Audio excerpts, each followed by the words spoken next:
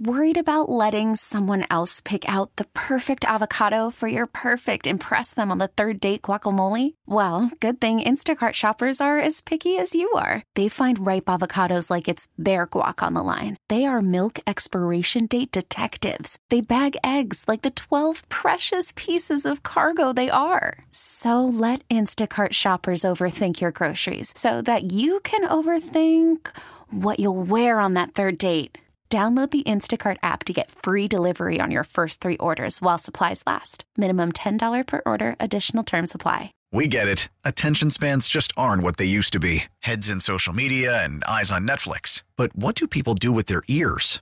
Well, for one, they're listening to audio. Americans spend 4.4 hours with audio every day. Oh, and you want the proof? Well, you just sat through this ad that's now approaching 30 seconds. What could you say to a potential customer in 30 seconds? Let Odyssey put together a media plan tailor-made for your unique marketing needs. Advertise with Odyssey. Visit ads.odyssey.com.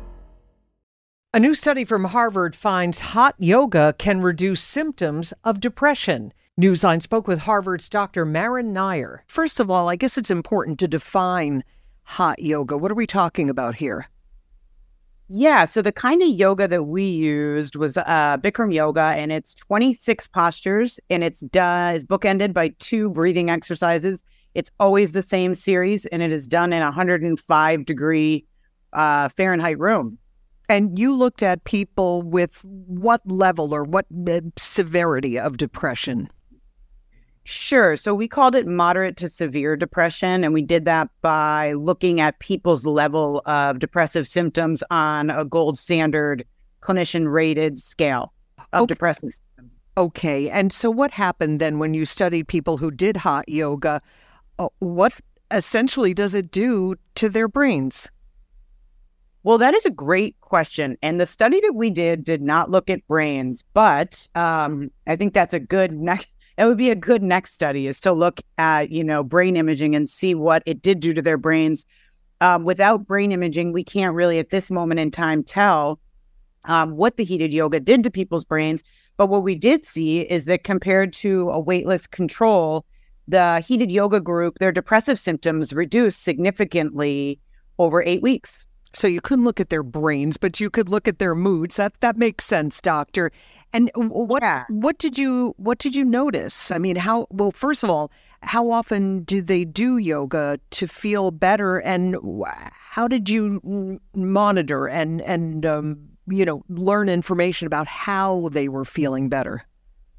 Great question. So we actually asked them to go to at least twice a week of 90-minute heated yoga.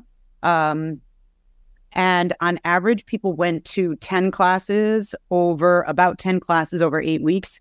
So basically they went to 1 class per week for 8 weeks, which was much less than we asked for. If you've done this kind of yoga, you would probably understand why people with depression did not go more than once a week. It's a very hard type of yoga.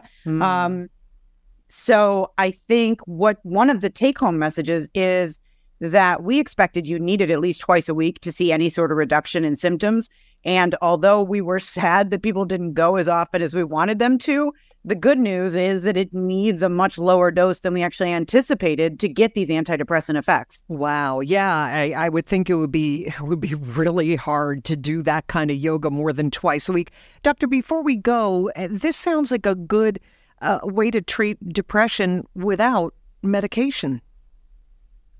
So it's interesting because we allowed people in the study on stable antidepressants, meaning they've been on them for at least 8 weeks or 4 weeks at a stable dose.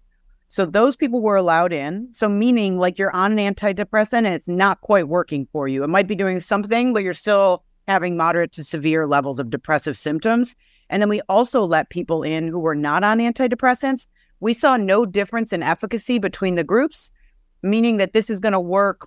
Again, this is a small first step randomized controlled trial, so we can't make definitive conclusions. But what our data shows is that you can use this if you're on an antidepressant and still feeling, not back to your baseline. And you can use it if you're not wanting to take an antidepressant and, mental health is seeing there's such a mental health crisis right now, and clinicians and psychiatrists, everybody's very busy. It's hard to get in. So this is a good thing to even do or try if you're on a wait list and you can't get in. It's something that you could just try for yourself.